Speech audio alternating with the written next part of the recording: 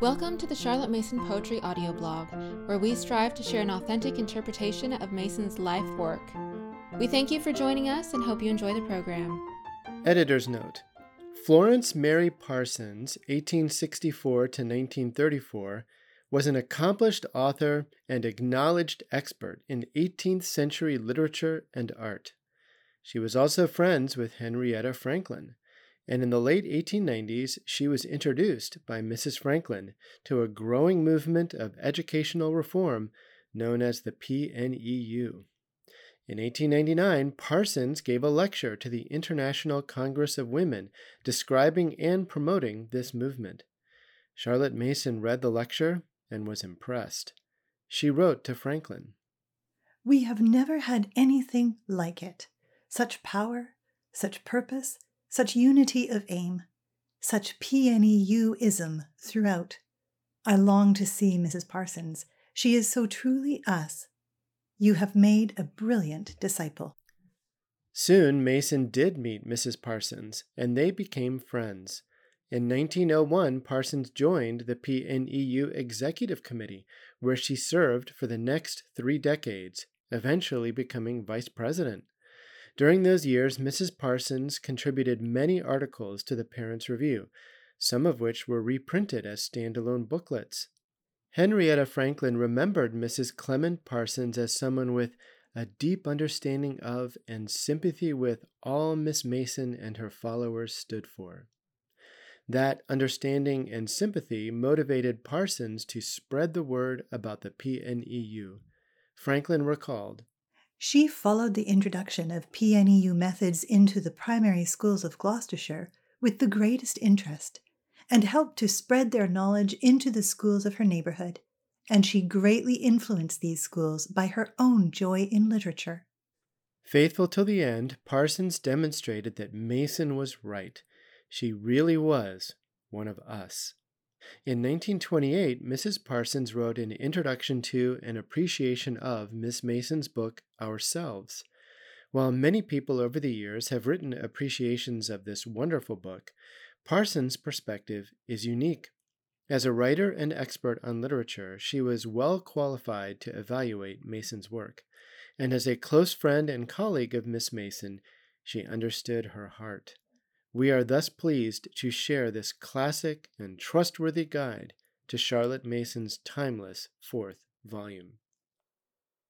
Education of Conscience, an appreciation of C.M. Mason's book Ourselves, by Mrs. Clement Parsons. The book I am to have the privilege and difficult task of summarizing in half an hour consists of 2 parts, the first designed for the instruction of children under 16, the second for older young people. Writing in 1905, Miss Mason saw that in moral as in intellectual education, the generality of teachers were working too entirely upon narrow, utilitarian lines. The aim was too external. "We want," she said, "the impulse of profounder conceptions." On this conviction, her inherently philosophic mind settled for title the one word, Ourselves, but with a flyleaf reference to the inclusiveness of that vow of personal dedication which occurs in the Church of England communion service. "Here we offer unto thee, O Lord, ourselves, our souls and bodies, to be a reasonable, holy, and lively sacrifice unto thee." The idea of self-dedication is thus the book's keynote, as it is its continuous undercurrent. The writer had pondered the subject for years, and at last ripe judgment and ever undimmed sympathy with youth kindled into this work of creative imagination. A thread of allegory runs through its earlier pages, akin to the allegory of Bunyan's Town of Mansell. It fitted her purpose, and she availed herself of a similar nomenclature of personification, such as Esquires of the Body, My Lord Intellect, Attorney General Reason, Prime Minister the Will, Lord Chief Justice the Conscience, Desires the Lords of the Exchequer, Love's Lords in Waiting, and so forth, but chiefly as chapter headings, and so as in no way to hinder the straight flight of the argument. The peculiarity of the Puritan Mansell was that its walls could never be broken down or hurt by the outside enemy unless the townsmen consented. There was no way into man's soul but through one of the 5 gates: ear gate, eye gate, mouth gate, nose gate, feel gate. And it clearly was this idea of a free will within, the element that makes ethics possible, which attracted Charlotte Mason to the Bunyanesque web of metaphor. As to its matter, her book, Ourselves, is entirely original and modern. In it, as a commentator has said, she offers not a treatise upon ethics, but a practice of ethics. She demonstrates the way of the will, the way of reason, the behavior of conscience, instructed and uninstructed. She did not say of Ourselves, "Here is a history of ethics, since man recognized limitations of behavior," but "Here is a way of life that we can enter upon this very minute. See how rich we are? Let us call upon our forces, use them, beware of our dangers, recognize our vocation, and serve God and man." She aimed at producing growth in the minds of her pupils. Plato offered a way of life with everyday illustrations. The Jewish scriptures did likewise. So did Christ, and to that end his teaching was embodied in terms of the homely lives of those he taught. It is from within, says each one of these, that people grow, physically and morally. And, adds Miss Mason, everyone, by right of human personality, possesses a fund of strength and ability that only needs drawing on, that will strengthen by use and become a dependable monitor to kindle or restrain the touch of divinity within that can respond to an absolute without. Spirit that is related to spirit. Charlotte Mason had a poet's faith in the thaumaturgy of spirit. Also, to her, purpose and aim were all important. Each person must know that he or she is in possession of natural talents, innate capability, which, developed, will become true service. The greatest service is rendered by those who are developed on all sides, and this is the goal of education, according to her vision of it. Let me quote her words. "It is profanity to say of greed, sloth, depravity of any kind, it's human nature. For human nature is fitted for godlike uses, and the Son of Man came to show us what we may be when we do not reject the indwelling of God. Therefore let us take stock, not of what is peculiar to us as individuals, but what is proper to each of us as human beings, remembering that we have no true ownership of wealth of which we are ignorant. It is only a sense of the greatness of the poorest soul that will awaken in us the passionate brothership which should help each of us to do our little share of the saving of the world. The object of this book is to introduce to themselves any not yet acquainted with their own worth. In this sphere of self-knowledge, if we set things going, they go. We are so made that the ordering of ourselves becomes unconscious when we take it as a duty. Nothing morbidly introspective here, no room for inverted conceitedness, nor for satisfaction at being other than one's neighbors. Elsewhere in the book she wrote, "It is well to know for certain that we have courage for everything that may come, not because we are more plucky than others, but because all persons are born with this captain of the heart." Though Miss Mason could always fit into its own place in her teaching everything she had ever seen or experienced, her mind was essentially synthetic. Not a scrapbook mind, but one which worked to a constructive plan. If her wholehearted desire and belief as to education was the gradual evolution of a person adequate to life, and that was a practical enough object, she was equally a convinced idealist, an idealist dyed in the wool, if I may use that American phrase. Constantly in this book, she emphasizes her conviction that everything pertaining to humanity starts in the mind, in somebody's mind. With the kindly, wide-ranging touch characteristic of her, "Take care," she says, "of the thoughts, and the acts will take care of themselves." All offenses originate in thought.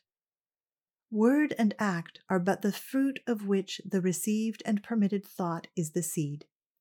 The battle for life for each of us lies in the continual repetition of what seems a trifling act, the rejection of certain thoughts at the very moment when they come. Guard the postern. Examine the thoughts that present themselves. Refuse some admittance, and then turn away and fill the next hour with other interests. Simple talk this, plain teaching, formative and fortifying to the adolescents to whom it is addressed. She loves to dwell on the wonderful capacity existing in every person to enter upon the world as a great inheritance. So devoted a lover of literature as she naturally saw books as a main item in that inheritance. Therefore, a leading idea of hers is the instruction of conscience by books, especially by fiction. She distinguishes between accidental truth, a correct report of happenings, and essential truth, the truth of art, the sane, just vision of a great novelist or poet. On the formation of opinion she has some golden remarks. I will quote one or two. Time obliges me to condense her sentences, but with no alteration in their sense or spirit. We must, she writes, have thought about a subject and know something about it. It must be our own opinion. It must be disinterested, not influenced by our inclination. We may not, she goes on, be sluggish in this matter of opinion. We must learn, and this is truly difficult, a matter that takes us all our lives, to recognize a fallacy. Then, with that broad, humorous smile I remember well, a side smile here at the very book she herself is writing, she adds concerning opinions on books. The books which make us think, the poems, the biographies we ponder, are of more use to us than volumes of good counsel. These we may read thinking how good they are, and how good we are to read them. But it all goes, because the writer has put things so plainly that we have not had to think for ourselves. That is why we are told of our Lord that, without a parable spake he not unto them. Elsewhere, talking again of books, she says, there is no shade of conduct which is not described or exemplified in the vast treasure house of literature. Dramas and novels are specially useful in the instruction of conscience, because here authors bring their insight to bear in a way they would hesitate to employ if writing about actual persons. We are safest with books that have lived long enough to become classics. The fact that they have not been allowed to die proves that the world cannot do without them. Also, the older novels deal with conduct, our chief concern in life. Modern fiction deals largely with emotions, a less wholesome subject of contemplation. She concludes, having found the book which has a message for us, let us not be guilty of saying we have read it. We might as well say that, once for all, we have breakfasted. A book that helps us deserves many readings, for assimilation comes by degrees. As might be expected, Miss Mason was an advocate of hardy temperance, not only in the concerns of mind, but in those also of body. Everywhere she discourages concentration of mind on body. Amusingly applicable to these our days of elaborate dietetics and painstaking girth control, often too volubly described, are the following words, addressed, remember, to the youth of over 20 years ago. Conscience is not, in fact, so much concerned with the manner of our intemperance as with the underlying principle which St. Paul sets forth when he condemns those who worship and serve the creature more than the Creator. England, she adds, is in danger of giving herself over to the worship of a deity we all honor as Hygeia. But never did men bow before so elusive a goddess, for the more pursued, the more she flees. Well said Carlyle that whether you or I be in the state of well-being or not is not the central fact of the universe. There is a brusquerie, a breeziness in her counsels as to all manner of physical things. Her view of a cut, a scratch, a sting, any small hurt or discomfort is to make it a means of not letting oneself think too much about it. To meet worse pains and real emergencies, we all possess, she says, a fund of fortitude if we'll only rely on it and act as such. The wholesome stroke of chaff, the glint of sarcasm were certainly at her command, and I imagine a rather steely glance in her grey-blue eyes for the whining girl or boy. Also, she recommended them to get absorbed in something else, something really interesting, and see what that would do. In her big nature, delighting in life and crammed with activities, there was literally no space for pettiness and egoism. Turning from the house of body and carrying her students into the mansion of mind, she offers keen and subtle guidance. We often, she says, allow other people's opinions to pass without protest because we believe they have been carefully thought out. But it is surprising how a gentle word of well-grounded conviction will arrest people who express some outrageous opinion. At any rate, this form of courage is due from us. Concerning habit, which she speaks of as the best of servants, she warns one against the indolence involved in routine. The mistake is to keep always on a beaten track, without a thought of what it is all about. A mechanical round may be well enough in its way, but to confine intellect to it is harnessing a racehorse to a coster's barrow. Miss Mason never sustains us on shibboleths, and never attends to small matters to the shelving of big ones. She allows no confusion as to which is which. This comes out strongly in the chapter where she condemns the scrupulosities of a fussy, finikin conscience, not sufficiently instructed by life and by the copious detail of literature to see things in proportion, and distinguish what really matters from that which is of no consequence. An exuberant way of thinking, which was her nature, leads her instantaneously from reflections to apt, often amusing illustrations, and from these to the next emergent sign of the zodiac of character. When she leaves off speaking of mind, and turns to heart, she evinces the same grasp and delicacy of discrimination which she attributes to good novelists. Let me exemplify by this before her little touched-on point as regards tact, where she urges an active interest of cooperation in the pursuits and hobbies of the people we live with, and goes on, an attentive, deferential listener performs some of the highest offices of sympathy. He raises and sustains the person to whom he listens.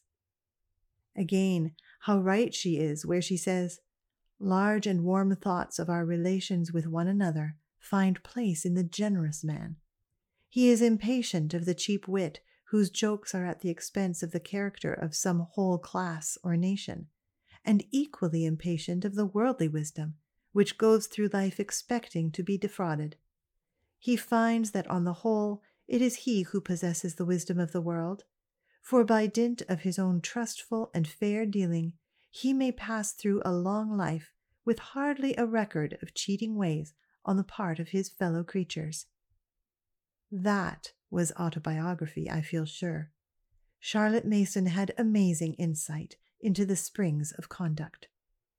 No reader of her books can fail to perceive her debt to Wordsworth. Quotations from him, in full or in solution, spring up spontaneously as she writes. When she holds before us as the standard to aim at a state where law is one with life, where duty has ceased to be self-denial and become the gratification of the soul's deepest passion, we catch the very attar of Wordsworthianism. She lived in Wordsworth's country, close by his beloved Rydal and Grasmere. She was steeped in his poetry. His cast of mind charmed her. But I am doubtful whether Coleridge's thought-out transcendentalism did not even more deeply minister to her image of the universe. I mean the side of Coleridge which we approach not so evidently in his poems as in Aids to Reflection and Biographia Literaria, that theorized Christianity which he in his turn derived from Kant and Schelling. Naturally, these deep imaginings, this Coleridgean metaphysic, would have made only the substratum of such a book as Ourselves. Everything in that book is popularly put. It was written for the young, not for experienced thinkers. Please understand, I in no way undervalue the intelligence of children. There is a touch of the mystic in almost every child, and if you tell a child that the universe lies in a grain of sand and eternity in an hour, he is far more likely to leap to these ideas and rejoice in them than a leaden or trivial adult could. To estimate this book, Ourselves, rightly, to get at its intrinsic purpose, we seniors might do well, I think, to put our minds into a certain mood and fix our imaginations on an actual scene. Picture a long, sober-hued drawing room, books forming one end, tall windows the other. In this room a company of people are seated.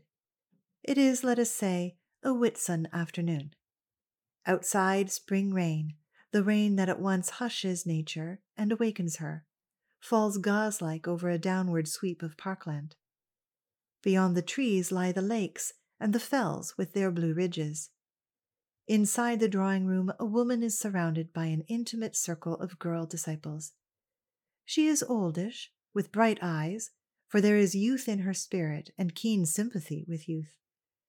The girl listeners hang on her words. She is teaching them what later they will pass on to others.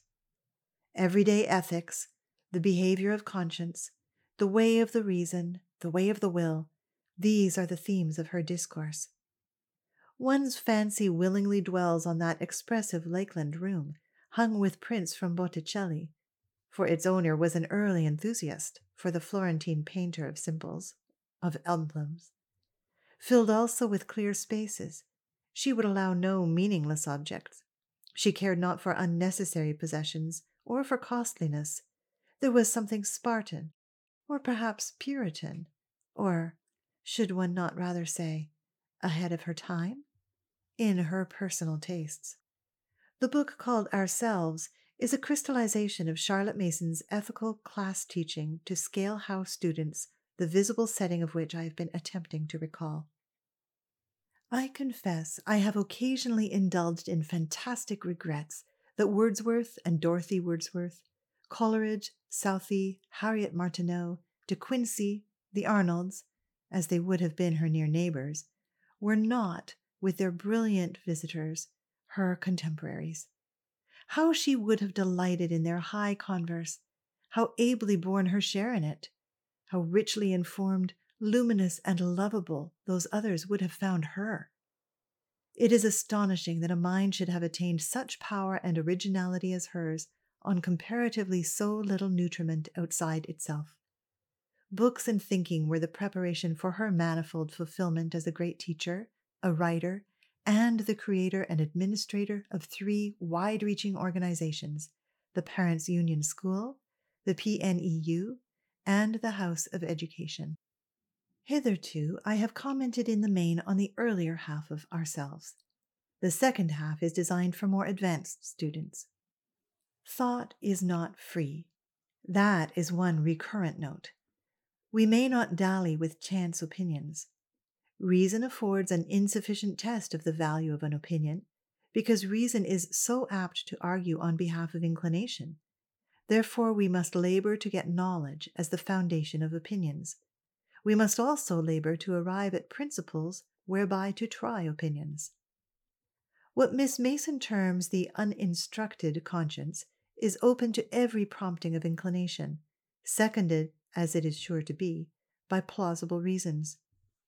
Think, for instance, of the difference to Macbeth, had he refused entrance to the idea, "Thou shalt be king hereafter," instead of parleying with it, "Stay, you imperfect speakers, tell me more," and so swiftly letting it poison his mind that in that very same scene he begins to think of murder.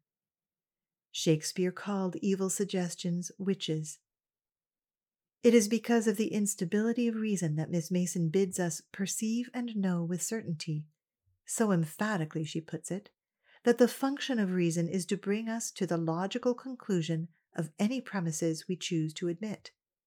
In other words, we are capable of convincing ourselves of anything however wrong or foolish, unless we can bring an instructed conscience to the instantaneous consideration of a tempting idea.